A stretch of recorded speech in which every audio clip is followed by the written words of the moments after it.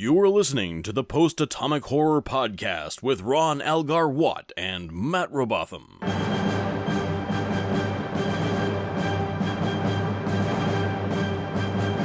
Episode 183, covering Facets and the Adversary.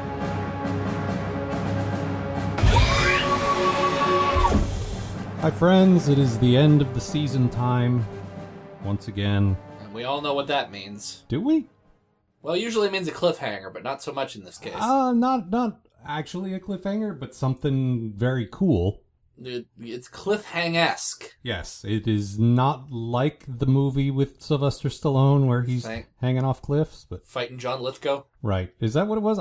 I for some reason in my head, I mixed that up with Stop or My Mom Will Shoot.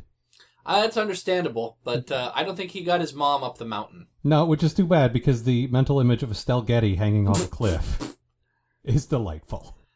Son, get me down from here! Oh, okay, I'll be right up there. Oh, jeez, that's my mom hanging from that cliff face. Okay, stop or she'll shoot. How am I supposed to stop John Lithgow when I can't even stop my mom from hanging from no cliff? How did Sylvester Stallone and Tony Danza never be in, like, a movie together? I can't believe we both touched this cursed idol and it switched our voices. I can't believe your name is Tony.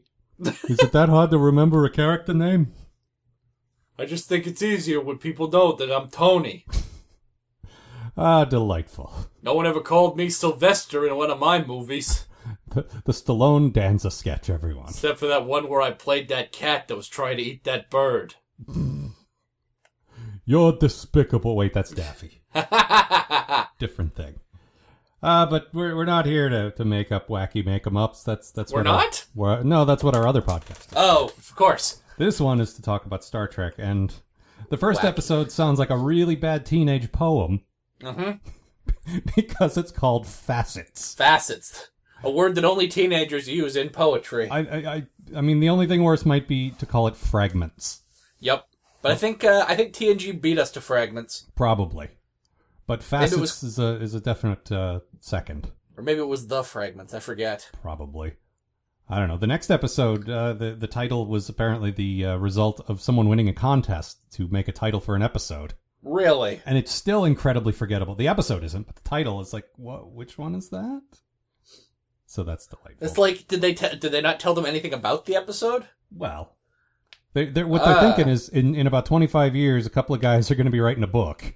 Right? And they're going to want to remember which episodes are which, and we need to make that very hard for these guys. Figures. Those guys are jerks. Yeah, they're pretty much jerks. I blame Bear and Wolf. Oh, fucking Bear and Wolf. Yep.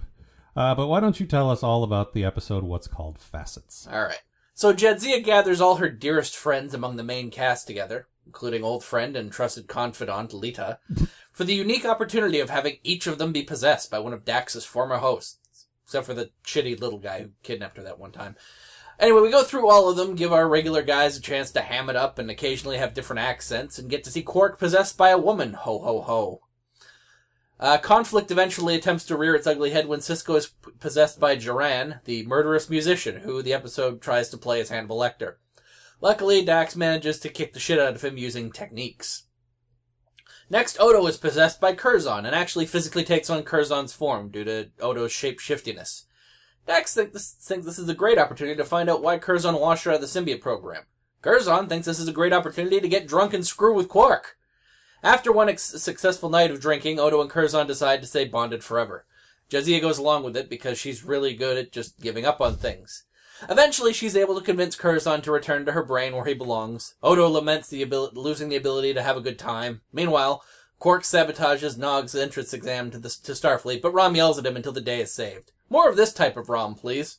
Yeah, that is definitely the preferred Rom. Ugh. Look, if we're gonna have him, at least have him, not be a goofball. Have a personality and opinions that aren't just bumbling sidekick and whatever you say, brother. Bumbling? Yeah, that would be nice. But I thought it was your fault that this happened. Shut up. No, this Rom actually wasn't bad. This episode, I'm just gonna go straight into my good thing. I thought this was a really dumb premise. I'm well on the record as people turning into stuff, people getting possessed, like that completely unrealistic, I can buy into science fiction stuff, but whenever stuff changes your body or changes your brain, it doesn't make sense to me. And this is one of those times. That said, they did a lot of really cool character stuff that completely made me buy into it and ignore the fact that I don't usually like that.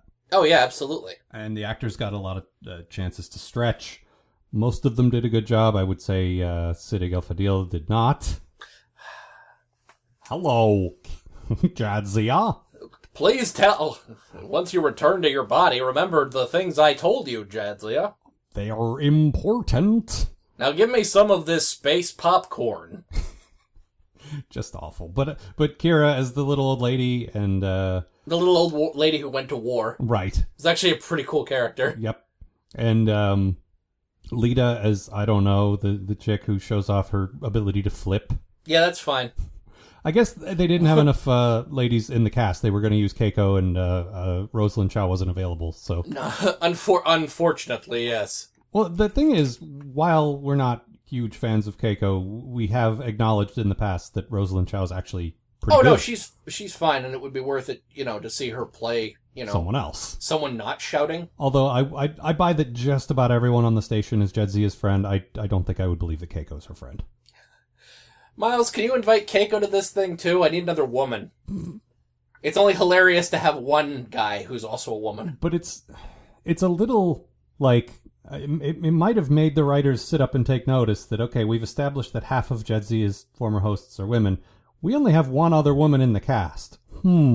Whoops. Well, maybe if half your cast was women, you wouldn't have that problem. Mm-hmm. That said, the show handles their women substantially better than the previous ones did. I mean, But still, yeah, they had to... I will always take a Jadzia or Kira over, say, a Bever or yes. Deanna. Right. Although late Deanna, I would say, equals current Dax. Yeah, I'd say that's about right. I mean, we keep being surprised that Dax was not as amazing as we thought from minute one, but presumably... Whereas we were pretty surprised by how good Deanna got towards the end. Right. So, our half pieced together memories of seeing selected episodes are, not always accurate. No. But in any case, most of the actors I feel like had a fun time playing, and particularly leading up to This Is Your Good Thing. Mm-hmm. So, we got Rene Auberjois as Curzon, and he's excellent. Like, Curzon's a character that we never actually... I think we saw him for, a second? Yeah, we saw him in the pilot briefly. Dax's weird little orb experience was seeing him lying on the table about to transfer the symbiote. Yeah. That was it. Yeah, but the character looms pretty heavy over the series for someone who never shows up. Oh yeah, he was Ben's best friend for years, and they're always telling old stories, and she's always talking about experiences she had as him. Like, he's a huge part of her history. Mm-hmm. So actually having him on the show, even like this, it's like, it was really important to get him right. And I think they really do a good job of capturing sort of how much fun he is to be around and how charming he is, but that he's also kind of a self-centered shit. Yeah, and Ben has a great little speech. Yeah. About how, listen, I loved Curzon like a brother. He was fantastic. He was my mentor. We were great friends, but he could be a dick sometimes. Yeah. And it was nice that you see both sides of that. Mm-hmm. And it's also the idea of the memory of that guy sort of, being able to entice Odo into becoming this new person. Like, it's really interesting to me. Yeah, I agree. And again, I'm not a fan of someone living in someone else's body. That just in a science fiction show, let's say. I mean, in a show where there's magic or whatever, it's fine. Like on Buffy, it was okay. The Steve Martin, Lily Tomlin movie, All of Me, I quite enjoyed as a child. Like I'm I can get into the idea. It's just usually on science fiction, it doesn't make any sense to me. Well, who doesn't love a good Lily Tomlin movie? I like a good Lily Tomlin movie. I don't know that was a good one, but I liked it as a kid. Of course, I liked the guy with the horrible, funny, in retrospect, racist accent, but, Yeah. As a kid, what are you going to do? The racist Rom of the movie? He wasn't that bad. Oh, that's a plus. Nobody's that bad. But no, and in particular, I would say Rene Auberjois has an opportunity to play stuff he doesn't get to play as Odo. Yeah. Which is great, because this guy is very well-rounded. I've seen him in a lot of different stuff playing not just the gruff, sarcastic guy. No. And it's nice to see him be able to do that. He's a very good actor. Yeah, he is. And Odo, while he's our, between the two of us, probably our favorite character, I would say. Although Sisko's way the fuck up there for me. Yeah. But, you know, one of the best characters on the show, one of the best actors on the show. Odo doesn't get a lot of depth, really.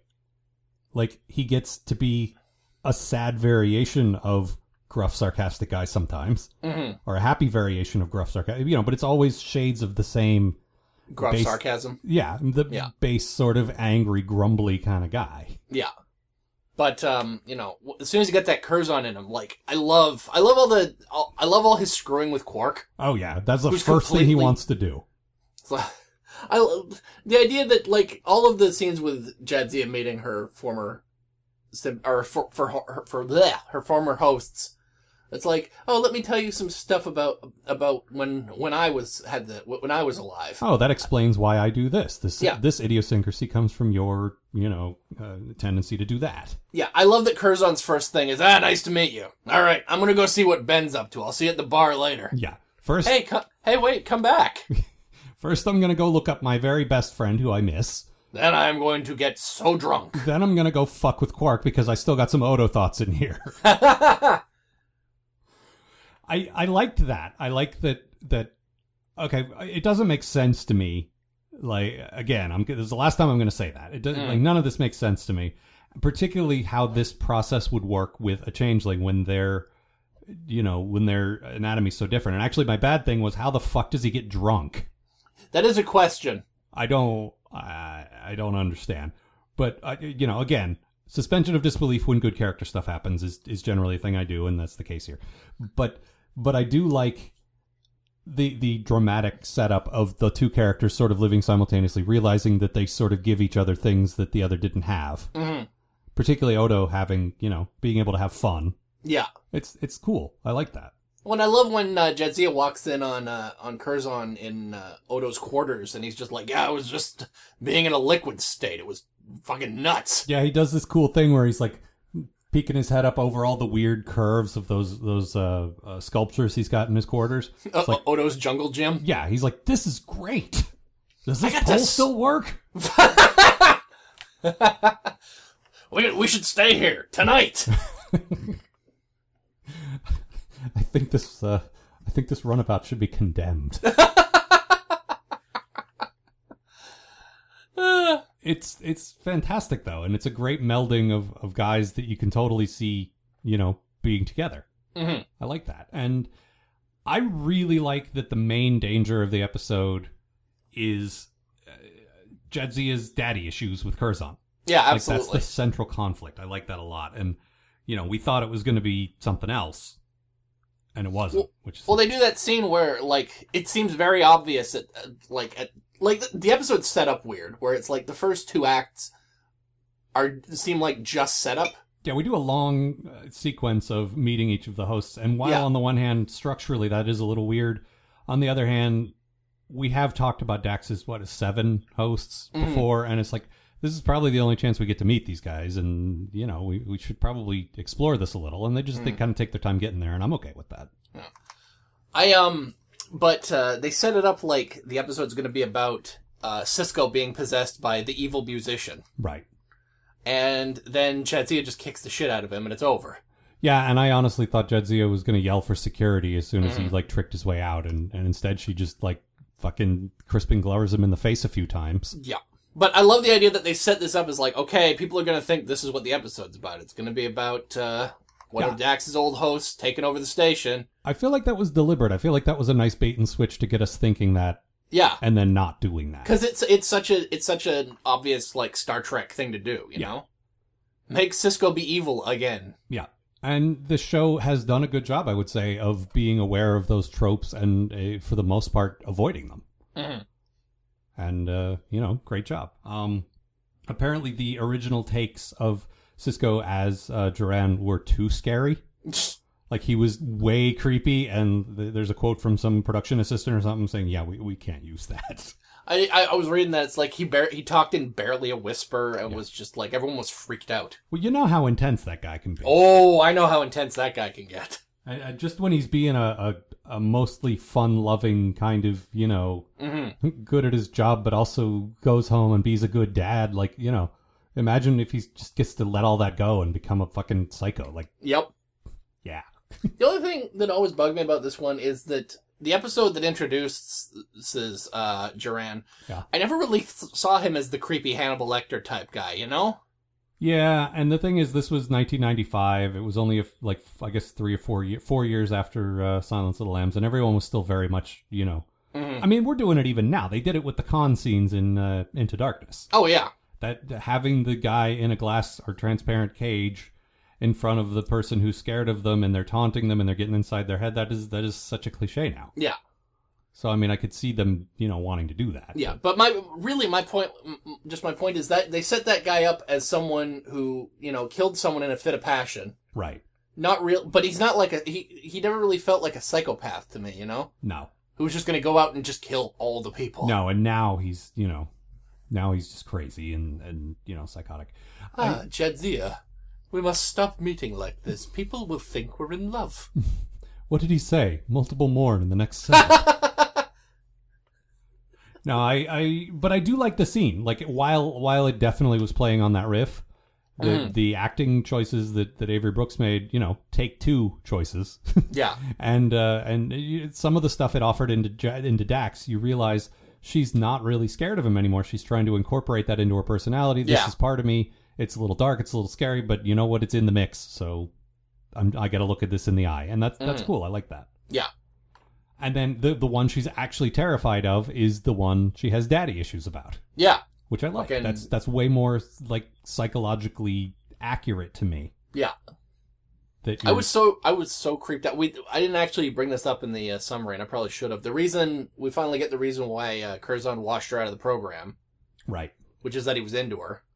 Right, which you said sounded a little incesty to you. It felt really creepy to me. But she was not in line to take the Dax symbiote at that point. She was just in the program. See, and I get that.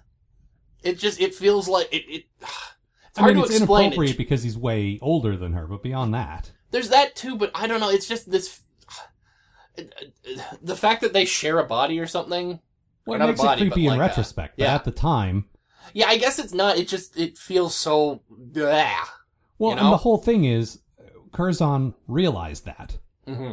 And realized he couldn't make an objective, decision because he was way into her and not just wanted to sleep with her. He was apparently in love with her. Yeah. Because as he got to know her, you realize, wow, she's really smart. She's super capable. She's on top of being super hot. She's fantastic. She's the whole package. I cannot in good conscience approve her for the program because obviously I'm biased. So I'm just going to throw her out. Because I'm a gross old man. Yeah. But the thing is, if Captain Kirk had lived to age 80, he would have been like Curzon. That's true.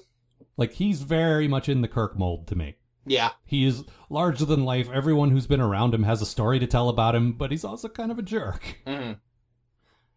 And I kind of wonder if they would get along or if there'd be too much sort of alpha male competition. Yeah, that always feels like that with when Kirk's with anyone. It's like, no, me. Yeah, exactly. That's why I hang out with these two guys. One of whom doesn't really have a personality. Yeah. And the other one who's just kind of a cranky old man and lets me do what I want. Yeah. This is where I can shine. Right. I'm Captain Kirk. I'm Captain Kirk. I'm Captain Kirk! Not me, you idiot, him! Shoot us both, Spock. Oh, wait, we're not there yet. Said that. I know. He also never said he's not going back, I'm not going back, Jim. And nor did anyone ever say that Alexander had shamed his family by stealing a small plastic lizard. That's my greatest disappointment from watching this show. Yeah, that is, 183 episodes in, that still stands as your great disappointment. Yep. Mine is Beverly Crusher. Yours is a small plastic lizard. Yeah, I stand by Alexander has dishonored his family by stealing a small plastic lizard. That's fair. So what was your bad thing? So the meat of this episode really feels like it should be all about Curzon, Dax, and Ben for preference. Mm-hmm. It feels to me like we waste way too much time with the other hosts. Ideally, this episode would have been just about, Curzon, Odo, Jadzia, and Ben. None of these other hosts showing up. Like, I would have happily given up any of these other guys, even Hannibal Lecter guy, just to spend more time with Curzon and Odo sharing a body. See, first of all, like I said, it didn't bother me. It was a little weirdly paced, I'll give you that. But it didn't bother me to get to know some of these other guys, to give some of the actors a chance to do something a little different. Yeah. But also, I don't think there's enough story there. I don't think there's, 4 acts in Curzon not wanting to go back, Jim. Like, I think they played that out just as much as they could. Like, he said no, Dax went away and talked to Benjamin, and then she got, she sacked up and went back and stood up to him. That was it. That's the arc. Like, what else could they have done? I don't know, but they could have found something. Fair enough. Or they could have, I guess, amped up the B story a little more. I guess my real problem is I would have liked to have seen more of Curzon and Ben together. Yeah, I agree. Like, these guys were, like, the best friends ever, and, like, they don't spend that much time together. Like, they go down to the bar and then Ben bails. I felt like they spent too much time together, and not as a viewer. Like, I wanted to see it as a viewer, as a guy who's invested in Cisco and also in stories of Curzon. I would love to see them hang out more. But in terms of internal logic, the whole purpose of this ritual is for Jadzia to get to know her previous host, and the first thing he does is bugger off to go hang out with an old pal. Yep. Like, it feels like they should have spent less time together because he's supposed to be there for her. Right, but if there's one thing I know about Curzon now, it's that it makes a lot of sense to me that the first thing you do. See you around, Jadzia. Well, yeah. My friend Ben is here. I mean, yes, I've been summoned here to talk to you, but I got better things to do. Yeah, come on. No, I understand that. I don't really want to talk to you. I am pleased that they managed to put together an episode that is effectively a Magic Dreams episode, getting inside someone's head. I fucking hate that. But they actually did a good job. Like, they took out her soul, like the soul of each fucking previous. That doesn't make any sense. The soul, that thing. Yeah, that scientifically proven thing that exists. Mm-hmm. It just could have completely whizzed it down its leg, and it really did a good job, I would say. And okay, I'll give you that it did sort of make the story uneven. It didn't really feel quite right to spend time with the other hosts, but those scenes were still pretty fun. Oh yeah. Look, it's not. I don't think it's a bad episode. I just think it's there's stuff that they could have spent more time on. Right. Like, I would have rather seen more of Curzon and less of Lita doing gymnastics. And I want you to realize how hard that is for me to say, because good lord. Well, yeah, I mean, I would have watched a whole episode of Lita doing gymnastics. Now, Lita, for those of you who don't know, we might not have even mentioned her by name, because she's been on the show one other time. Yeah. Was the hot Dabo girl that Julian was trying to hook up with a couple of weeks ago. Yeah, and was it his old man episode? No, it was, What's-Her-Face visiting the station. Right. He hands Dax the pad that says go away. Yes, the go away pad. Right. Which apparently made an appearance in this episode. Yeah, I tried to spot it the second time around. I didn't notice it. No. I really like the idea that there's just a pad floating around that set that just says go away that they keep insisting on using. Well, I'm curious internally how pad technology works, since you clearly have to have a bunch of them on your desk. Mm-hmm. Maybe once you've locked it into that's what it is. Yep. He basically bricked it. Maybe it's like a Game Boy where you can change a cartridge, but it's not like you can just push a button and change what you're doing. Program it into the go away mode. Right. See, if I could just get a pad that said no on it, I would be set. Yeah, well, you do like signs that say no. Yes, and the only thing better than a sign is a pad. Everyone knows that. Well, obviously. So let's talk about the B story a little bit. We get a little bit of finally Nog actually trying to go to Starfleet Academy after talking about doing that. It's a very, very small B story. Like, I think it only takes up a couple of minutes of the episode. Yeah, every time they need to cut away to something, they have something. But it's basically Nog trying to take it's his entrance exam, right? Right. Well, it's like his pre-entrance exam to take the entrance. He's still several steps back, and it seems sort of tedious and convoluted, but we did establish this with Wesley, so... Oh, yeah, no, it took fucking forever for Wesley to get into Starfleet. Right. And then he just left. And then, because he never wanted to go there in the first place. He didn't want to do it. Why did everyone pressure him to do that thing that he never said he wanted to do? That he refused to shut up about for 7 years. Right. But yeah, he takes a test. O'Brien has to help him, study for the test or administer it or whatever. And it's like, and then he even has the realization at the end, shit, I'm gonna have to call this kid sir if he actually makes it. I like Chief O'Brien in the teacher role. I think he's good at it. Oh, I agree. But it is awkward for him as an enlisted guy training a hopeful officer who immediately will outrank him as soon as he makes rank. And who is a foot high. Also that. Yeah, putting him and Jake together, like in the pilot, was like, okay, there's a slight height differential here, but now it's like, obviously, they're just a comedic duo. I really feel like the producers were sort of slapping their foreheads when that happened. It's like, why on earth did we just happen to pick the tallest guy in the world and the smallest guy in the world to be friends? Right. Any idea how hard it is to shoot these? Every director is like, how the fuck do I keep them both in frame? Who was it? Cliff Bowl, like one of the guys they named the Bolians after, like one of the house directors that was around forever and ever. Either this one or the next one is his last episode of the series. I feel like he just left. It's like, I can't shoot this Jake and Nog shit anymore. I can't do it. Somebody get him a box to stand on, please. No, not Jake. Hey, now I can look at level 2 of the promenade while I'm here at the bottom. I don't need that elevator in Ops anymore. Just step down. No, you need to teach him the Frakes leg tricks. Like we love making fun of Riker putting his leg up, but really that was so Frakes could stoop down and be in the frame because he's so giant. Yep. You need to teach him. Need to break Tom Riker out of jail for a little while to show Jake how to stand. More adventures of Jake and Tom Riker, please. That'd be fine. There's a weird team up. Well, if Jake started writing a book about, Cardassian prisons or something, he could go interview Tom Riker. The two of us have a lot in common, you and I. I'm writing a book about removable beards. We have Tom in a glass cell. Oh, Christ. I can smell your Kai Wynn. Yeah, I was trying to, yeah. So, what else? Moving on. But anyway, that B story wasn't bad, and we had Quark sabotaging the holosuite simulation. That's what happened. And then Rom yells at him, which is a pretty sweet scene. And also, like we said at the end of your summary, like it was actually not bad. No, this is what I'm talking about. Rom as the protective father who actually gives a shit about things. Yeah, really good. Rom as the conservative or as the idiot. Yeah, not interesting to me. Well, like I said a minute ago, as the bumbling sidekick, just not interesting to me. He's so wacky. Yeah, but everybody loves him. Well, children certainly do. From the smallest child to the most senile old person, everybody loves Rom. To the tallest child. That would be Jake. Yep. I like your dad, Nog. What? I can't hear you from down here. But it is like, and he goes a little overboard, like kind of an overzealous parent would. He gets Garrick to make him a Starfleet uniform. That was kind of adorable. It was, and then Sisko's like, you're not in yet. You can't actually wear that, and we'll give you one. He's like, I know, but my dad. He's so proud. Yeah.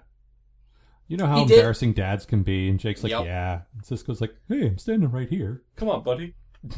I did notice he didn't wear the comm badge. Right. Which I think is sort of his, I'm not in, I can't do this one thing. I'll wear the shirt and the pants. Well, he also didn't put on any rank. No. So that's good. See, what Rom should have done was got him, that Wesley, rainbow jumpsuit. Oh, God. For his, I don't know what I'm going to be yet. Well, the thing is that Garrick's shop just exploded like 3 weeks ago. He doesn't have that much different colored fabric yet. Ah. Like, it takes some time to acquire all the colors of the rainbow. Thanks, Garrick. Yep. Theric. Theric Nor. Anything else? Let me just have a look at my old. Did we talk about Julian's ridiculous fake American accent? We did talk about Julian's ridiculous fake American accent. Yeah. Had Quark be a woman. Oh yeah, which in light of last week's episode was actually pretty funny. Yeah. And Jadzia basically just gives him a hand job and says, "Come on, come on, buddy. You know you want to." And then he just talks about how much he enjoyed giving birth. Yep. Boy, I sure do love passing children through this birth canal of mine. Mm-hmm. Oh, and then the joy of breastfeeding. Yep. But I think my greatest memory when I was alive was being on my period. What? You ever have that not so fresh feeling? Why are you telling me all of this? Oh, it's the things you'll want to know. But I'm a woman. I know these things. You're freaking me out, man. And other hosts of mine also were parents, so I still remember that. It's fine. Really don't have to, Yeah. There's a bit where at the beginning where Jedzia is doing the explanation. So this is what we're gonna do. Mm-hmm. And Lita's like, oh, is that the Trill thing? Blah blah blah. And then Julian interjects with, Lita's been studying the trill. Like, I don't... I'm not that familiar with the concept of mansplaining, as the internet calls it, but that was definitely sounds about right. An instance of mansplaining. You're very smart, aren't you, Lita? She's very smart. She learned that all by herself. Yeah, like, wow. Yeah. A little more disparaging there, Julian. No, I don't. No, I think I got it. Garrick, I want you to find me a fedora. Milady. I'm such a nice guy. Not all doctors. Current events. So, anything else? Let's see.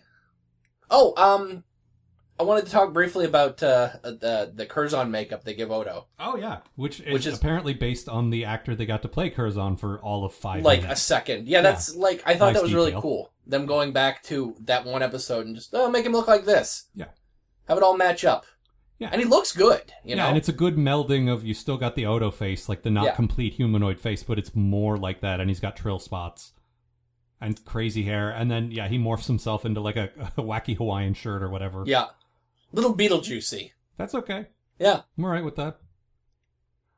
And, using Curzon's, like, you know, I'm a party animal, knowledge, along with Odo's knowledge of, like, that guy's a Tongo, hustler. Yep. To clean out a bunch of Ferengi at the Tongo table was pretty great. Good times. Yep. But no, he did look great. It was a cool look, and you still knew it was Odo, but you also knew it was Odo with something going on. Mm. I would actually liked when in that scene we have just a moment with Jadzia going, I don't know how to play Tongo anymore. That would be cool. Just Quark like, you're really off tonight. Yeah. Yeah, I wonder why. Tongo. Well, gee, 1/7 of my personality is in that guy. And he won all my money. Yeah. I mean, I don't even need money, and it's still, you know... That's okay, I have this barrel that I gave Dr. Bashir on week 1. Alright, anything else? No, I think that's everything I wanted to hit on. You got a quote? I do. It's Rom yelling at Quark. I know what you did. Take it easy. What's wrong with you? You know what's wrong. You reconfigured the holosuite so that Nog would fail the spatial orientation test. I did it for his own good, Rom. I couldn't just stand by and watch my nephew throw his life away. You had no right to interfere. I've already told Commander Sisko what you did, and he's going to let Nog retake the test. You what? You heard me. And if you ever do anything to hurt Nog again, I'll burn the boy to the ground. You wouldn't dare. Oh, yes, I would. My son's happiness is more important to me than anything, even Latinum. Remember that, brother. Delightful. Isn't it just? Just delightful. Brother. Don't you do that again, brother. Why, Yoda? I've got half a mind. He's got half a mind. Wah, wah. That's a Homestar quote. I know at least one of you appreciates that. All right, pushing forward to, I know I said this a couple of weeks ago, but I'm saying it again, one of my all-time favorite episodes. They're just all sort of in this area here. So there you go. Tell us about the well-named Adversary. The contest-winning title, The Adversary.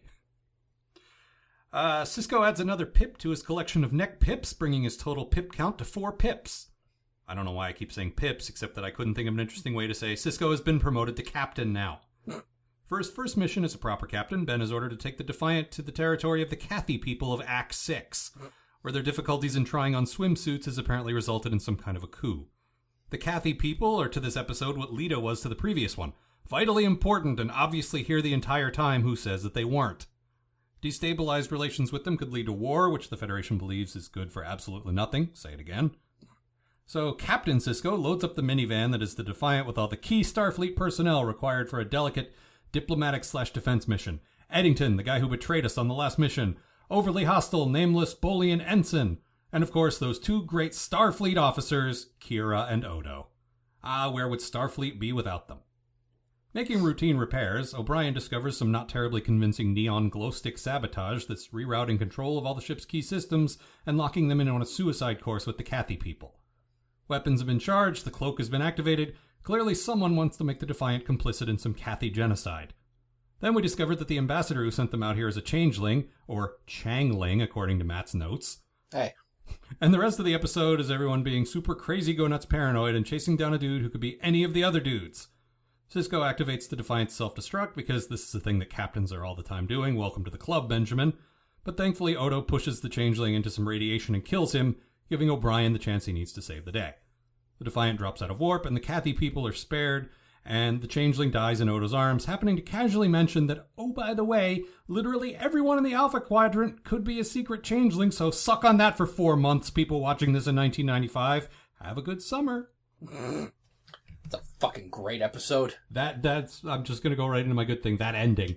Ugh. That's it. That is the last thing you hear is Odo saying, he said, "You're too late. We're already everywhere." Yep. And cut to the exterior of the station. The end. Well, Now, think about that for a little while. Shit! We only discovered in the Dias cast that these guys can effectively replace humanoids. We didn't really know that about them before. No, before that we just assumed they all had Odo face. Well, or, they could... my Odo face? Yeah.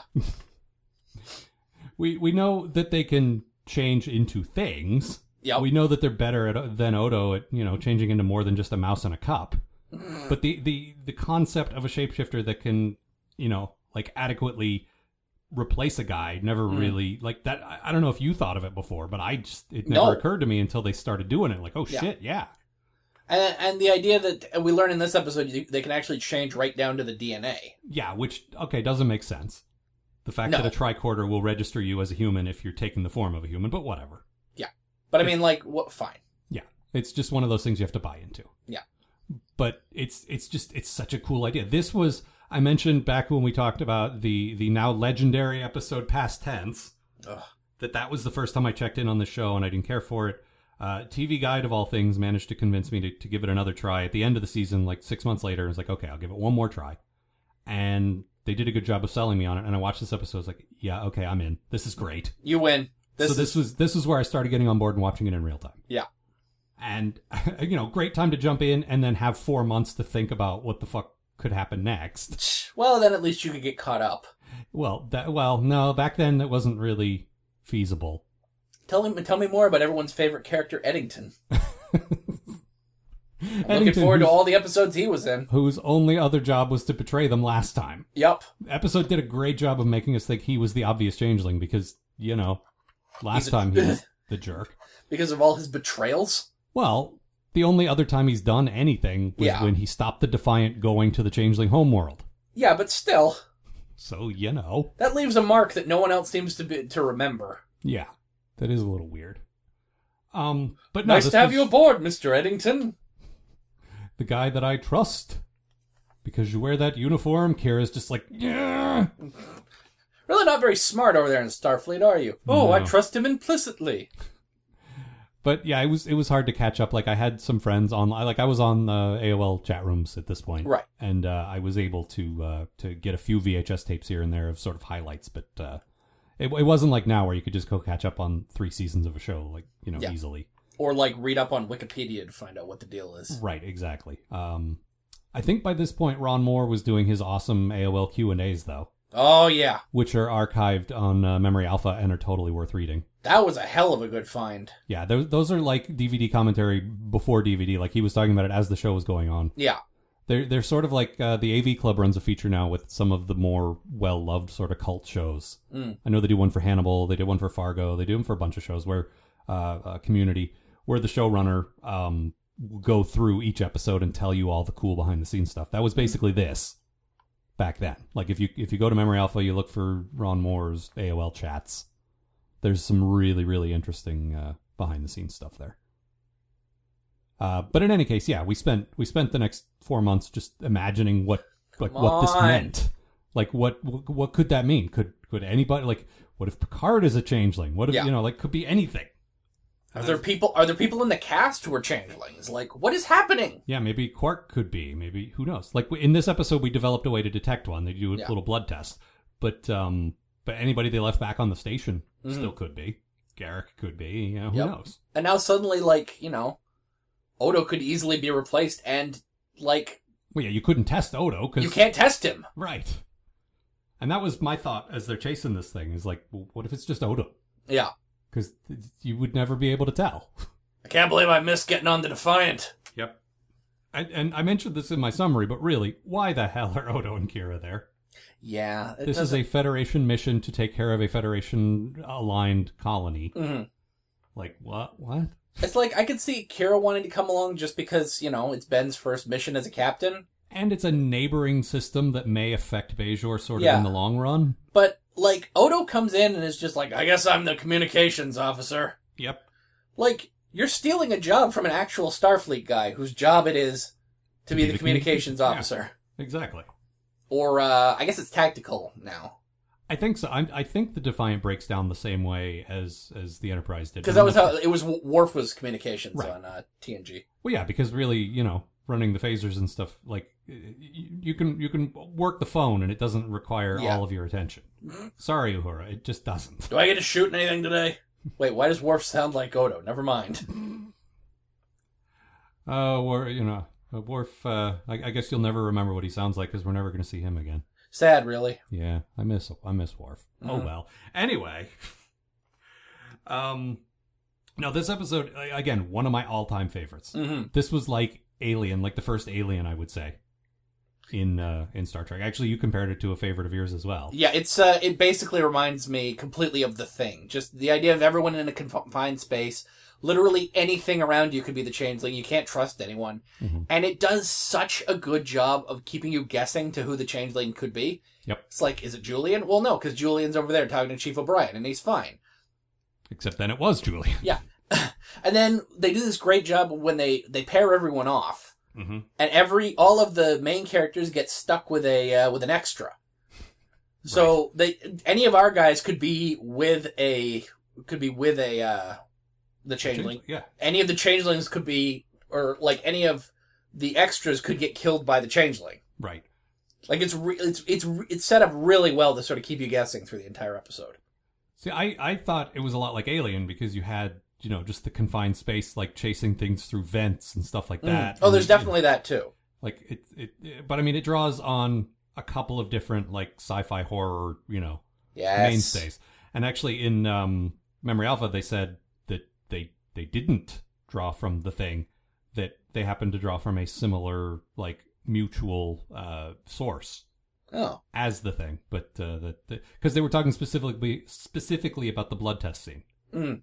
About how that was similar. And it's no, the Thing was adapted from a short story from 1,000,000 years ago, and that's, this episode drew a little from that. Oh.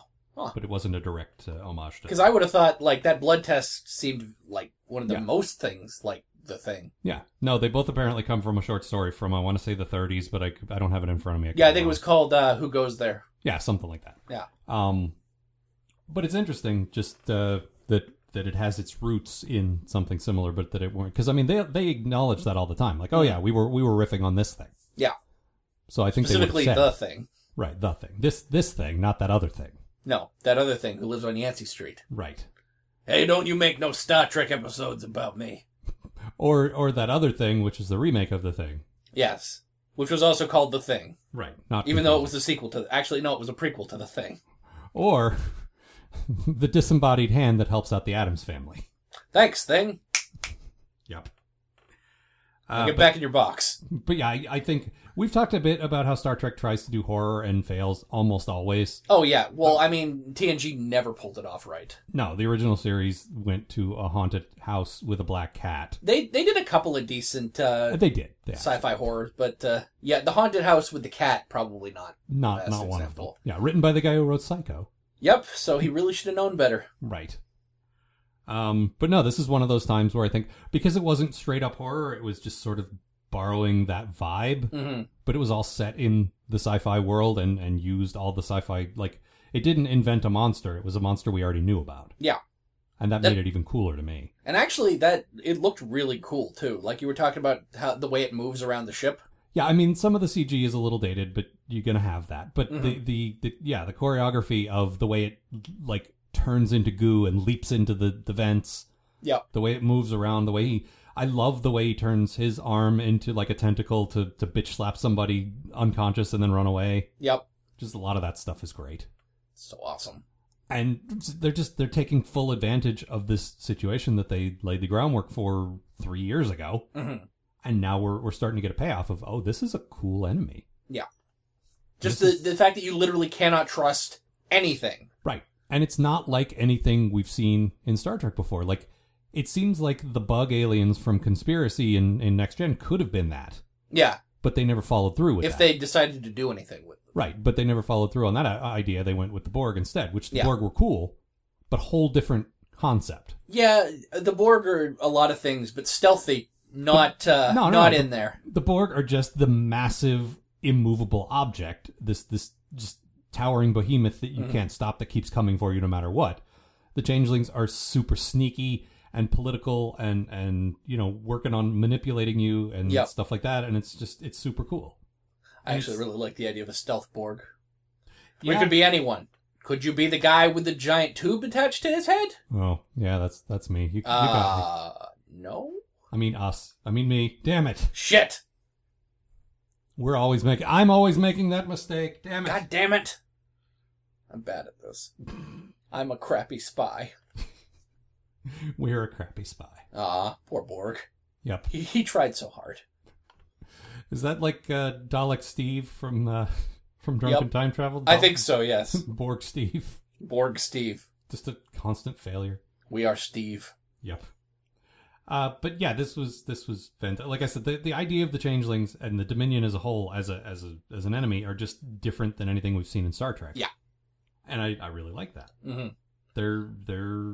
They even said in the Die Is Cast, the Romulan Cardassian one, that these guys were tops on our list, and now it's just down to the Federation and the Klingons, and that won't be a problem much longer either. And now we realize, shit, they're doing something with the Federation. Yeah. That's not good. I just like the idea of bringing paranoia into, like, the Federation, which is a very sort of sunny, optimistic culture, you know? And this is going to pay off hugely in an upcoming episode, but right now we're sort of starting it. Yeah.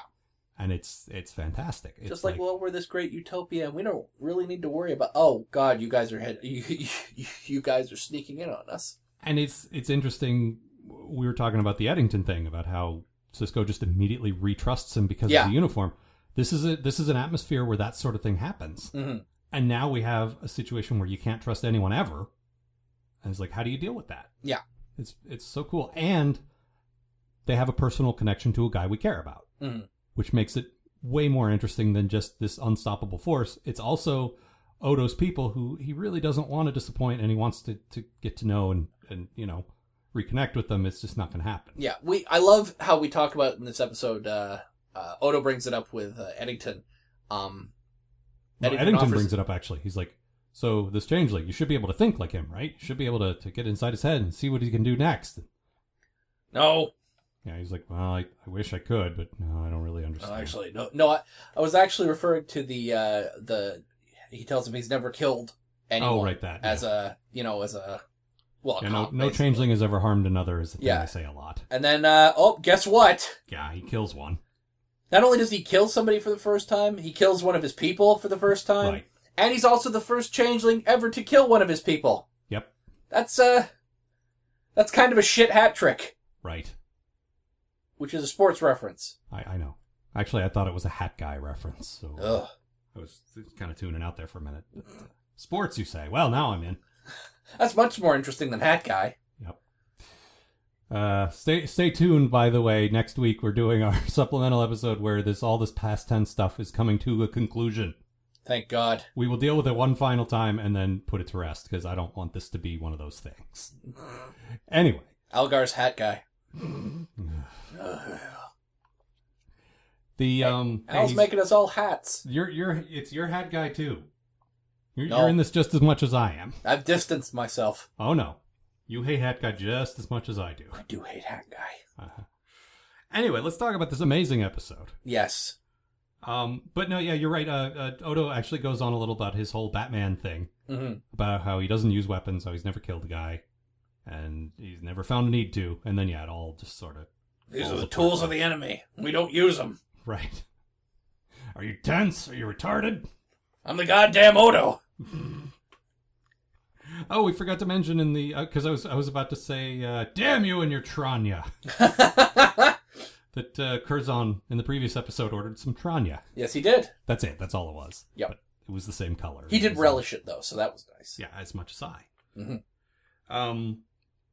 Anyway, yeah, the chasing him around, just the all that stuff was just fantastic. Just so cool. Yep. Really executed well. And you kept saying it felt like a Ron Moore episode. It so did, because you were, well, particularly with the promotion stuff. Mm-hmm.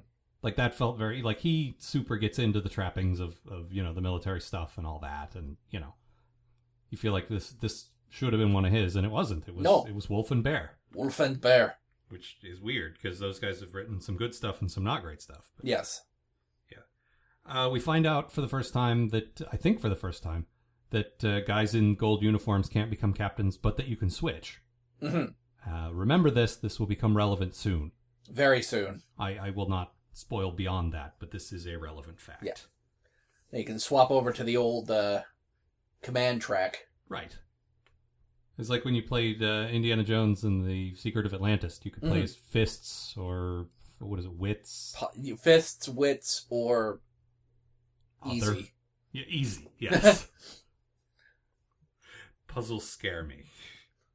See, I like the combat system in that game, so it worked out really well. No, it was nice. It was nice that you could take the different paths. I'll punch this guy in the face. Fuck you, Nazis. See, I would trick the Nazis. So basically, you would go the Borg route, and I would go the Changeling route. That's right. Or Changling route. And they give you the option to fight a Nazi on a submarine. You know how cool that is? I'll give you a hint. Cool. Really cool. Yeah, it's very cool. What else? Well, let's talk about our goods and bads things. What was your good? Oh, we talked about I did my good thing, but my bad thing. Yes. So, once Cisco realizes that there's a changeling running around on the ship, he develops a very simple order to make sure no one ever gets impersonated. Basically, no one is ever to separate. You always have to have a team of 2 people, always together. And it's a good plan. Yep. So, my question is, why are people constantly wandering off on their own? And now, Dax and O'Brien are working on engineering stuff. They're trying to fix the ship. I can see them turning their backs on each other from time to time, but nobody else has any excuse. no, I'm not just talking about, Odo and Eddington getting separated, and Kieran Bashir and the Bolian that she spends the episode arguing with getting separated. Right. Oh no, we got mixed up in the, when we were chasing the guy. Well, no, you guys stick together. Get some fucking handcuffs. Right. It's called the buddy system. Learn to use it. But, we also constantly have, Julian will just wander in. Hello! I wandered up here from the sick bay or whatever. I'm here to help you. And then he opens the door with the other Julian and help, it's not me! Well, where's your buddy? Oh, he had to go to the bathroom, so I left him behind. It's like you guys want to get killed by changelings. Do you want to get killed by changelings? Is that what I'm learning? Because it seems like you want to get killed by a changeling. Because listen, I've been a captain for 6 hours. Yeah. And I'd like to not lose any guys on my first day. Oh, wait, that guy already lost. Well, fuck. Oh, damn it. It's a real simple order, guys. Just do it. Yep. And it kept happening, and every time it happened, it's yeah. The guy could be anyone, you guys. Come on. Now, okay, on the one hand, I agree with you. On the other hand, you can't really do this kind of episode if everyone completely, somebody has to do something stupid or it doesn't work. Well, no, that's not true. You can have them get separated without them just wandering off. Okay, that's fair. There's a way to cover that, and it's not too hard to figure out. All right, that's fair. The changelings got control of the systems. Have him close a door on 2 of them or something. Yeah, that makes sense. We did have the great situation in engineering where Odo and then a fake Odo show up. Photo. Yes, Photo. And O'Brien's trying to figure out which one is which, and it's a photo finish, and he just can't figure it out. Yep. But I like that he just sort of shrugs it off and says, "Fuck it, I don't care. I'm going to keep working. I don't have time for this right now. I got shit to do." Because you feel like the changeling's tactic is to just stall him as long as you can, make him doubt maybe I'm the real Odo, and the more he does that, the less time he has to fix things. Mm-hmm. And O'Brien sees through that and nope, I don't care which one of you's real. I'm just going to get back to work. Yeah. We had a great line where the the self-destruct is set, and Major Barrett comes over the thing and says, 7 minutes remaining. And Sisko says, Chief, how long do we got? Well, I guess it's got to be faster than 7 minutes. I'd say so, yes. It's just a cute little, like, he never would have said that to Picard. No. Well, Picard would have yelled at him. Yeah.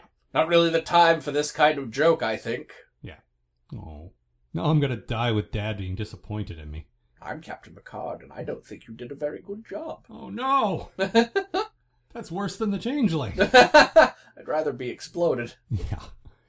But I like that Sisko feels like that kind of a leader. You feel like he's the boss you can joke with. He's the, he'll actually show up at your darts game and you're not like, oh God, it's my boss. Oh no. He'll show up at the darts game and have brought barbecue. Right. He's, that he cooked himself because he's a cook.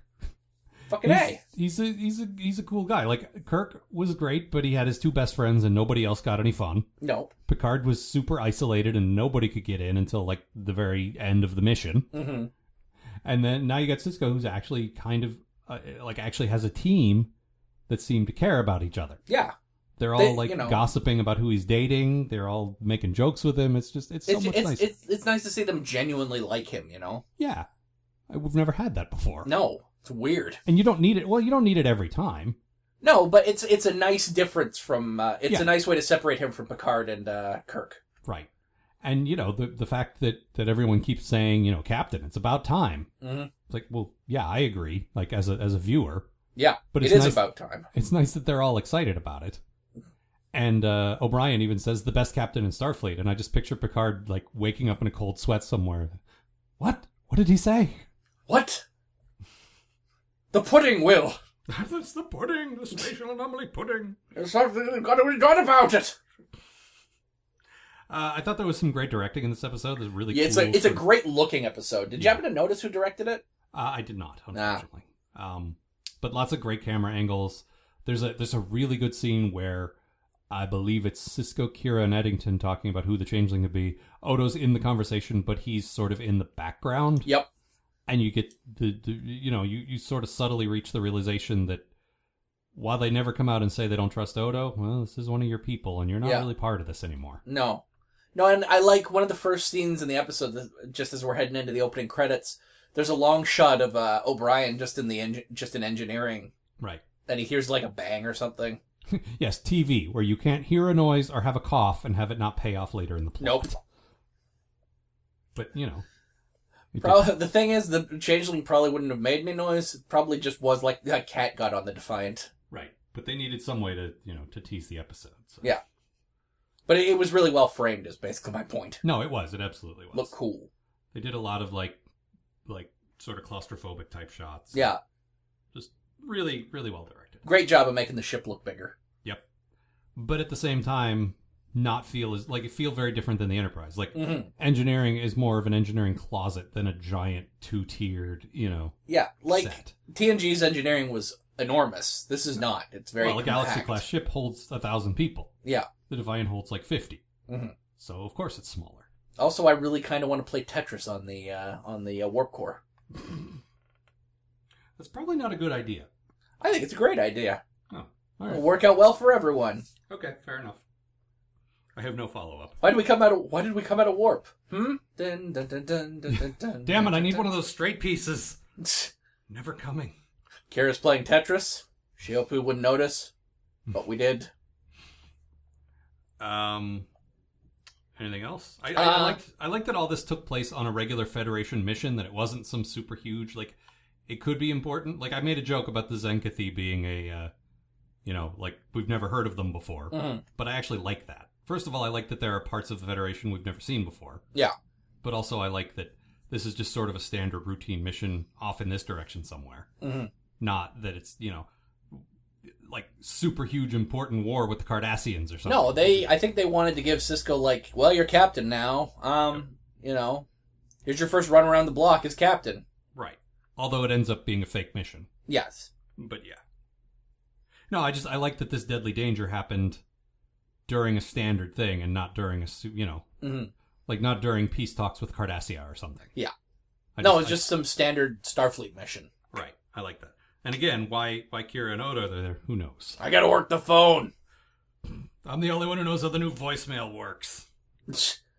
He refuses to tell anyone the new password. Well, he's very protective. It's Quark. Right. No, it's Quark. It's got 16 A's. You gotta make sure they're all in there. I wouldn't yell at Quark with only 14 A's. Come on. The only other thing I had was Julian the Changeling, before he reveals himself, gives this great evil little smile. Yep. Like, yep, it's me, fuck you, and then disappears. Guess what, motherfucker? Yep. I'm out of here. Yep. I never liked you, Chief. Oh. Thought we were friends. That really hurt my feelings. What about you? Anything? I think that's everything. Oh, my bad thing is Yeah, give me your bad thing. you disagree with is I still think the phaser rifles look like a horrible blocky mess. Yeah, I like the phaser rifles. I always like the phaser rifles. Let's just hold a broomstick and point it at people and pretend it's a gun. Now, I will say this. I don't think they're as cool as the old original series phaser rifles, which I love. No, and I like the Romulan phasers, and I like the Bajoran phasers. But Yep. the Starfleet ones look like little remote controls or little dust busters. Yep. And then the giant version just looks like square and not like a weapon to me. Make this bigger. Yep. All right. How about if I plug it into a block? That's fine. Good. Done. No, I love the look of the, I think it's a really cool take on the completely non-gun looking phasers that they already have. Nah, I don't like that. Stretch it out some more. Give it 2 handles. Put some bullets in that shit. All right. So my quote is Yes. from the very beginning of the episode. We get a nice little fake out where you think that Cisco might be moving on or doing something else, and that's this. Moving on up. Commander's Log, Stardate 48959.1. It is with mixed emotions that I record this, my final Commander's Log. The last 3 years have been the most demanding and rewarding of my career. I can only hope that the future will hold even greater challenges. I really like that. Mm-hmm. And I like that he's a captain now. Yeah. Oh, Eddington actually has a brief little scene where he's like, yeah, nobody joins Starfleet to become a lieutenant. Like you got the job everybody wants. Nobody wants to be an admiral. Nobody wants to be a commander. Captain's the sweet spot. Everyone wants to be a captain. Yeah, they've beaten us into our heads over 30 years of Star Trek at that point. Yeah. With Kirk and Picard, like, no, don't take the promotion, stay a captain. Yeah. And Don't ever let them take that away from you. Yeah, don't let them promote you. Don't let them move you. But it's nice. I think they built that into the show on purpose. Yeah. Like, to specifically give us this moment to make him a commander so that then he could be promoted later. And it's nice. It was a nice, like, aw, he deserves it. He does deserve it. It was weird how proud I felt of the guy when you finally find out, oh, he's getting his promotion. Yeah, of this fictional character. Yeah, good for him. Show that's been off the air for 15 years. Yep. Yep. All right, so that is it. That is it for season 3. Next week we are doing our supplemental episode. Yep, last chance to get in any... No, it's too late. There are no more chances to get in any... We're actually about to roll into the recording of that right now. Right. So, unfortunately, if you write in, we won't get to it till the end of season 4. But still write to us if you like. It is postatomichorror@gmail.com. Yes, .com. Thank you. .org. They wouldn't have known that. .egg. .egg. Website, postatomichorror.com. Tumblr, postatomichorror.tumblr.com. I think that's it. Buy our episode guide. It is on postatomichorror.com. Click the button marked store. You can buy the episode guide. It is fantastic. I recently talked to our pal Bob, who had developed our first episode guide in the form of an app. All the changes that they've made to the new versions of iOS mean he may not be able to develop a new version for the next gen version. Mm-hmm. He wants to try. It may happen in the future, but at this point, we're kind of taking it off the table and saying if you want that content, getting the episode guides is probably the best way to do that. So check those out.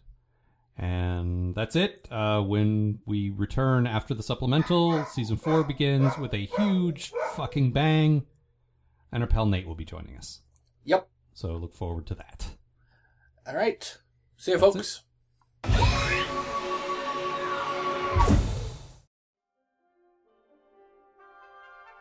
The Post-Atomic Horror Podcast is a co-production of Ron Algar Watt and Matt Robotham. Copyright 2014. Please don't sue us. We're just doing this for fun.